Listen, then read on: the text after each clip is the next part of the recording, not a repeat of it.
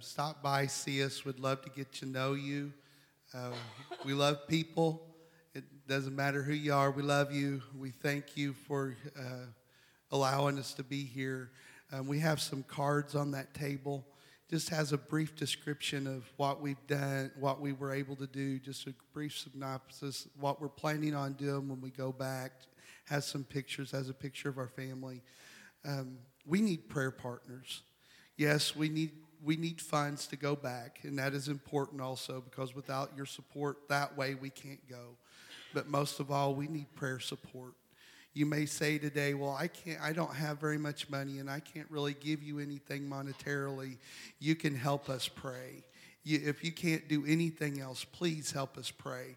As Noah was saying, we're getting ready to go into a city that's never been evangelized. We're going to be fighting demons. We're going to be plowing new ground, and we need your help. We need you to cover us in prayer. So if you would, please just stop by, grab one of these cards, and take it and put it in your Bible, put it on your refrigerator. If you have a designated prayer place, you call it your prayer closet, and you have things there that remind you of things to pray for, put this with it. And please remember us in prayer when you go to the Lord in prayer. Amen. The way this church worships, I'm sure that you all are prayer warriors. Amen. And we need you standing behind us in prayer as we go back to Botswana, endeavoring to start a new work there. Amen. In the city of Palapie. Amen. I know it's getting late. I've got a message together, and I'm going to try not to be very long this morning, but God has a way of confirming His word, and everything y'all have done this morning has gone perfectly with what God has gave me. So I know God wants me to get it out this morning, so I'm going to preach to y'all for a little while if you all will allow me to. Amen. And I thank you so much to my wife and children for doing such an excellent job this morning. I appreciate you today, and I love you from the bottom of my heart. Amen. Let's go to Psalms 91, Psalms chapter 91, and we're going to read verses 9 through 15. Psalms 91, verses 9 through 15.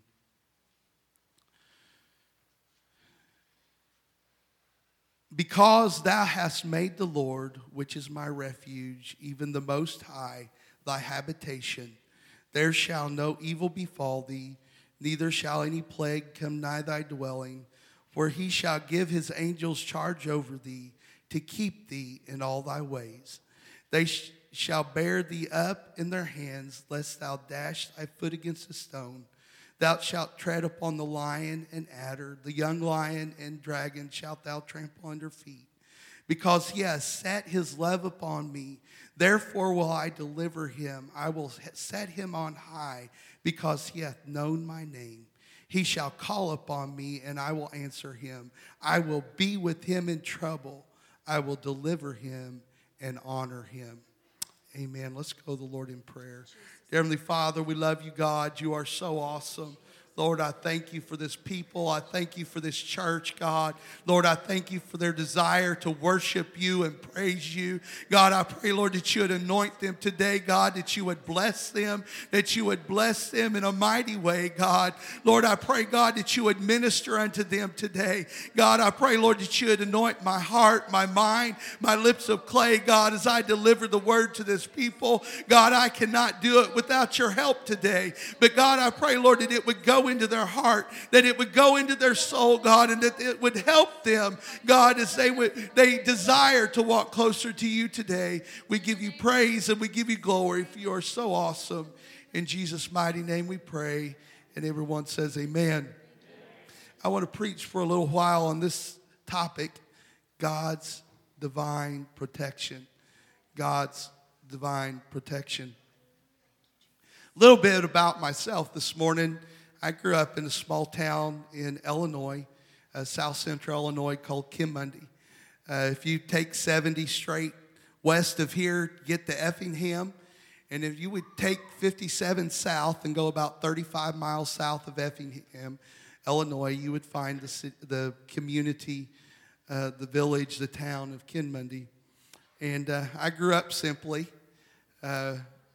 We didn't travel a whole lot extendedly. We'd done some traveling within the state of Illinois and a few of the surrounding states, but not a whole lot. I could probably count on both hands how many states that I have been in of the 50 and have several fingers left over. And so when God opened up the opportunity for us to travel internationally and go to the country of Botswana, it was the first time that my wife and I had ever been out of the country. First time we'd ever had to apply for a passport. The first time we'd ever flown out of a major airport. We had never done any of these types of things. The first time and the only time previous to that I had ever been off the ground was when we went on our honeymoon. We went to Pigeon Forge and we took like a 5-minute helicopter ride that was way overpriced.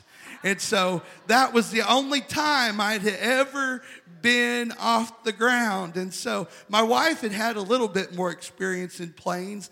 She grew up more in central Illinois, about 45 minutes south of Springfield.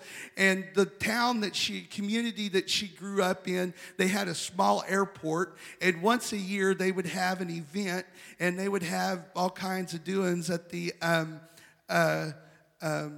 airport, and then they would offer rides in the little Piper Cubs, the small prop airplanes. And she went up a few times as a child in one of those airplanes. But other than that, we had never been off the ground, so we had never been thousands and thousands and thousands of feet above the ground. So here you find this country boy. I knew I grew up in town, but basically it was a farming community. So here this country boy and this country girl, we get in a plane, we fly over 20 hours, land in the country of South Africa with plans to drive to Botswana.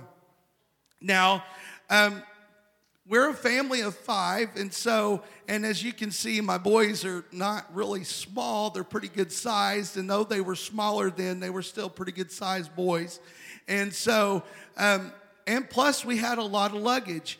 We were carrying 2 checked bags, plus our carry-on bags and our personal bag on the plane. And so, just a normal everyday car wasn't going to cut it. Well, what we didn't know is when we planned to land in South Africa, there was a conference or something going on, and we could not rent a large vehicle. And so we had to rent 2. We rented a little Volkswagen Polo, and then that was a 6-speed. That was mine to drive because I can drive a standard transmission. And then we got a little Toyota Corolla for my wife. And so we laid all the seats down in the Polo and made it our cargo vehicle. And we had that thing stuffed as tight as I could stuff it. Barely had room for me to drive. And then my wife, she took carry-on bags, a few personal bags, and threw them in the trunk of the Corolla. And the Longs, Brother Michael and Sister Lisa Long, the host missionaries, had graciously sent us an African GPS with us. And so we decided that when we got there, since we had to take 2 vehicles, that we would rent a GPS from the car rental agency. So we do this, and we get in our vehicles, and we take off out of Johannesburg. And Johannesburg is not a small place. It is very huge. It is very large with all kinds of interstate stuff going on. And we also did not realize we had phones that were on contract phones, but we didn't realize that the phone company also had those locked. And so when we got there and tried to change out the SIM card to an African SIM card, it would not work. So we had no way of communicating. We were in 2 separate vehicles with no way of communication. And so we take off. Well, my wife decided, she was in the lead, and she decided that we needed to eat before we left Johannesburg, because we didn't know where we were going. We didn't know what was going to be along the way. And so she decided we better eat before we get out of the city so we don't get hungry on the way. So we stopped at all places in South Africa, McDonald's. And so we get into McDonald's and we order our food, and this bum comes in, and he was belligerent. He was wanting money, and I kept trying to tell him, sir, I don't have any cash, and he would not take no for an answer. And so finally management shooed him out of the way and ran him out of the restaurant.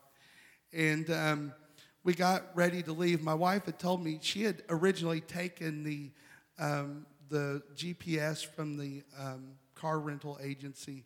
And she told me, she said, I really don't think my GPS is working correctly. It just doesn't seem to be working right.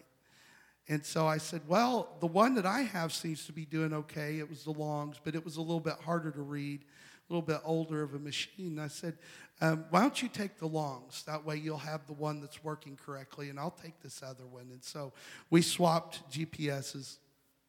And they have people in South Africa that self-designate themselves to do things for tips to earn a living.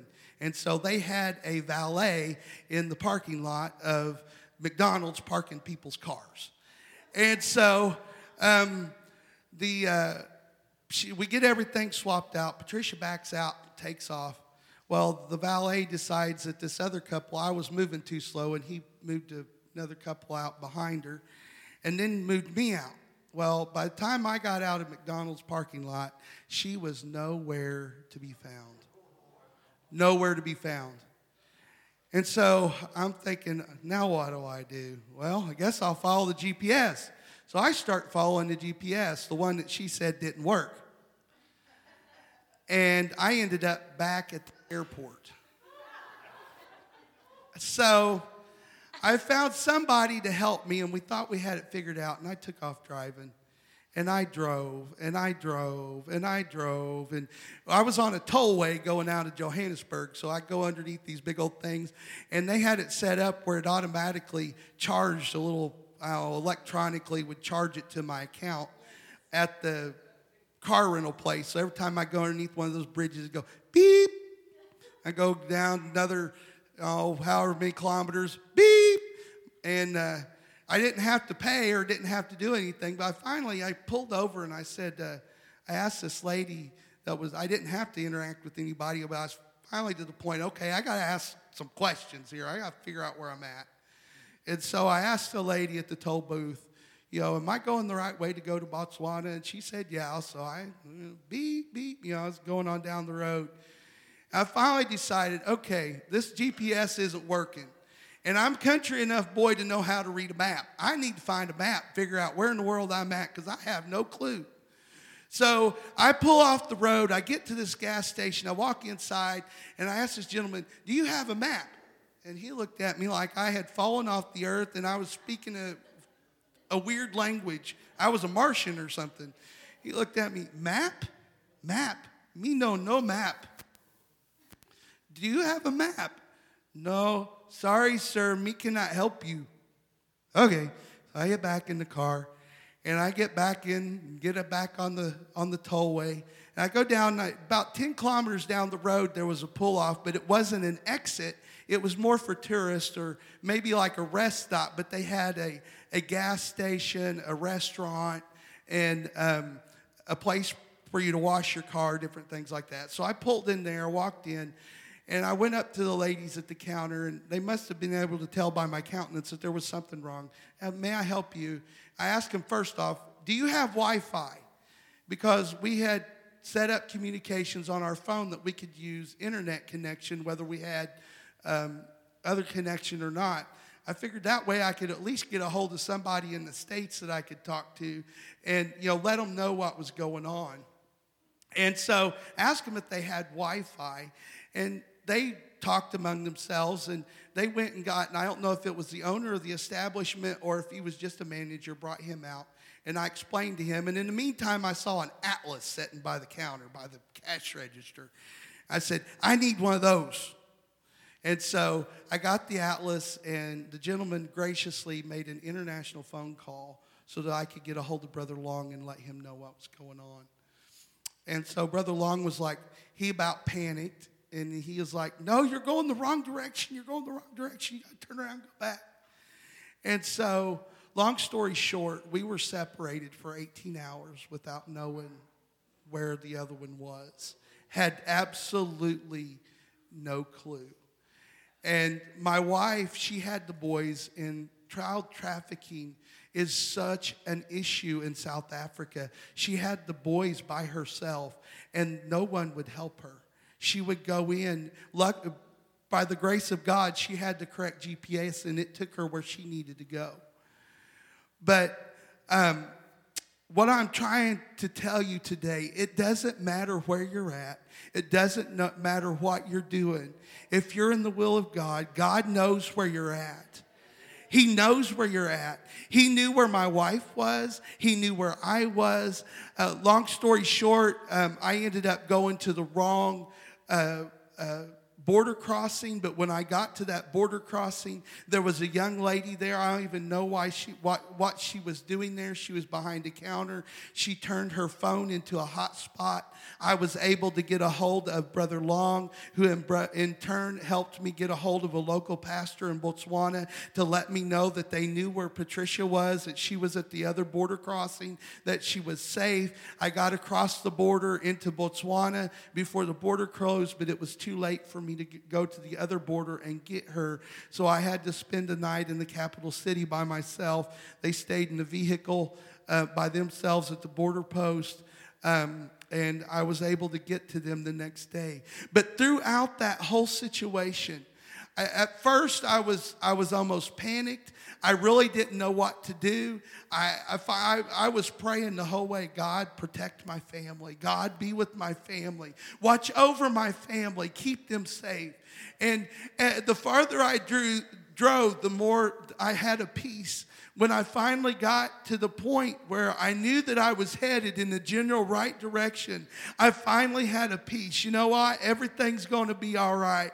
Everything's going to be okay. I still had not talked to my wife. I had still not made contact with anyone that knew where she was at. But yet I had a peace in my heart that God had everything under control. And as long as I could get to the border, and as long as I could get in contact with the right people, everything was going to be all right. That was a situation in my life that I had to totally rely upon God. I did not have a clue where I was going. I didn't know where to go. When I finally got the atlas in my hand, I at least had a clue where I was headed, and I could follow that atlas, and I could figure out, and I could watch the road signs, and I could end up where I was going. But yet I had to rely on God for peace. I had to rely on God for direction. Amen. I'm thankful that He put me in contact with people that put me in the place where I needed to be, that would make an international phone call. I know personally we have made international phone calls from Botswana, and it costs us $1 a minute, amen, for the conversation that we had made. Where there was one particular instance that we spent over $100 for one phone call because we were needing to take care of some business. Amen. So I know it wasn't a cheap thing for that man, amen, to dial that international number and allow me to talk to Brother Long and let him know what was going on so that he could start having the ministers of Botswana start looking for my wife and for my children. And God opened that door. God made that connection. God allowed that to happen. He put me in that place. Then when I got to the border post, even though it was the wrong one, I actually passed the turnoff to the one where my wife was. But when I was talking to that gentleman at that rest area, he said, you need to go to this one. Well, I turned off. I literally turned off and was getting ready to head toward that particular border post where my wife and children were. But something told me that man told you to go here, so you need to go here. So I turned around and went to the other one. But that young lady, it was a sacrifice for her. Amen. I know it was a sacrifice for her to turn her tablet into a hotspot and allow me to use her device as a hotspot, because data there is not cheap. You pay for every gigabyte, and it is not cheap. If you're able to pay for internet, which is not cheap either, you are a blessed person. Amen. It costs it costs about $10 per gigabyte. It's expensive. It gets expensive after a while if you're using data that you pay for. And I am so thankful that God put me in those positions, that He put me in a place. Amen. He gives me a promise that when I'm walking with Him, when I'm doing His will, when I'm doing the things that He is calling me to do, that He is there to protect me. He is there to keep me safe. He is there to keep me from harm. He is there to guide my footsteps. Amen. Even when I don't have a true direction, even when I don't have a map in my hand, even when I really don't know what's going on around me, I can look to Him. He will give me peace. He will give me direction. He will put me in contact with people that I need to be put in contact with. Because we serve a loving God. We serve a loving Savior. Amen. We go through situations that sometimes we question. Wonder, God, what in the world are you doing? You know, why am I going through this? What's going on? In 2 Kings chapter 6, we find Elisha. There's a heathen king that has decided that he's going to take the man of God out. So he surrounds a city. And there's thousands upon thousands of soldiers outside of that city. And the man of God, his servant, he looks at the man of God and said, what are we going to do now?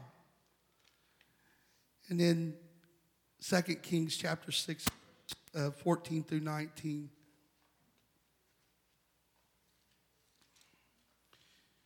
It reads like this.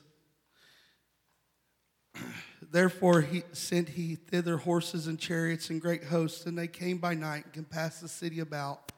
And when the servant of the man of God had risen early and gone forth, behold, an host compassed the city, both with horses and chariots. And the servant said unto him, Alas, my master, how shall we do? And he answered, Fear not, for they that be with us are more than they that be with them. And Elisha prayed and said, Lord, I pray thee, open his eyes, and he may see. And the Lord opened the eyes of the young man, and he saw, and behold, the mountain was full of horses and chariots and fire round about Elisha. Amen. And when they had come down to him, Elisha prayed unto the Lord and said, Smite this people, I pray thee, with blindness. And he smote them with blindness according to the word of Elisha. And Elisha said unto them, This is not the way, neither is this the city. Follow me, and I will bring you to the man whom you seek. But he led them to Samaria. God delivered them. God had a host of angels all around Elisha. Elisha was in the will of God. Elisha was doing what God had called him to do. And God was there to protect him. Amen. To the natural eye, the servant, he was looking out and thinking, man, we're going to be pincushions before the day's over with. I might as well kiss my life goodbye. I might as well make my last will and testament and put my house in order because it's over with. But Elisha had spiritual eyes. Elisha could see, hey, we're not alone. God's got our back. Everything's going to be all right. Those that are around us that are for us are more than they that are against us. And it's going to be all right. God's going to take care of us.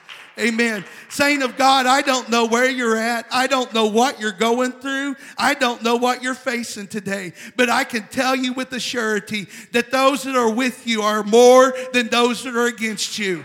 Amen. There's a heavenly host that is out there that is round about those that serve him and worship him. And they're here to protect you. They're here to guide you. They're here to take you through. Amen. You may be in one of the darkest hours that you've ever faced, but God has your back. God is for you. God is going to take care of you. God is going to lead you through. I'm here to tell you today that God loves you. Amen. If you're doing your best to serve Him, you're doing your best to do the will of God in your life, I'm telling you here today that God has your back. He wants to see you succeed. He wants to see you go through. He wants to see you accomplish the mission that He has given you. Amen. He's a great and awesome and mighty God. Amen. If the musicians would come this morning.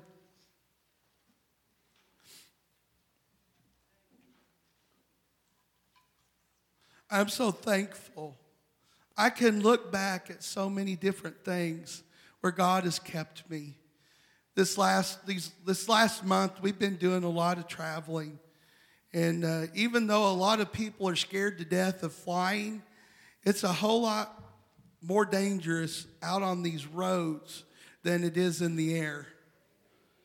It's a whole lot more dangerous driving down the road. And I can look back in the last week and a half of the numerous times that God has protected us. Thank you, Jesus. Amen. We were coming out of Murfreesboro, Tennessee. We were driving. We were heading back home to southeast Missouri, Doniphan, Missouri, and we were in the hills. I mean, we were winding up and down, up and down, up and down. And I had this cruise set at about 75. We popped the top of the hill, and I mean the traffic below the hill they were at a dead stop. And I had already kicked the cruise control, thank goodness, before I topped the hill. So I was able to get slowed down safely and pretty reasonably quickly.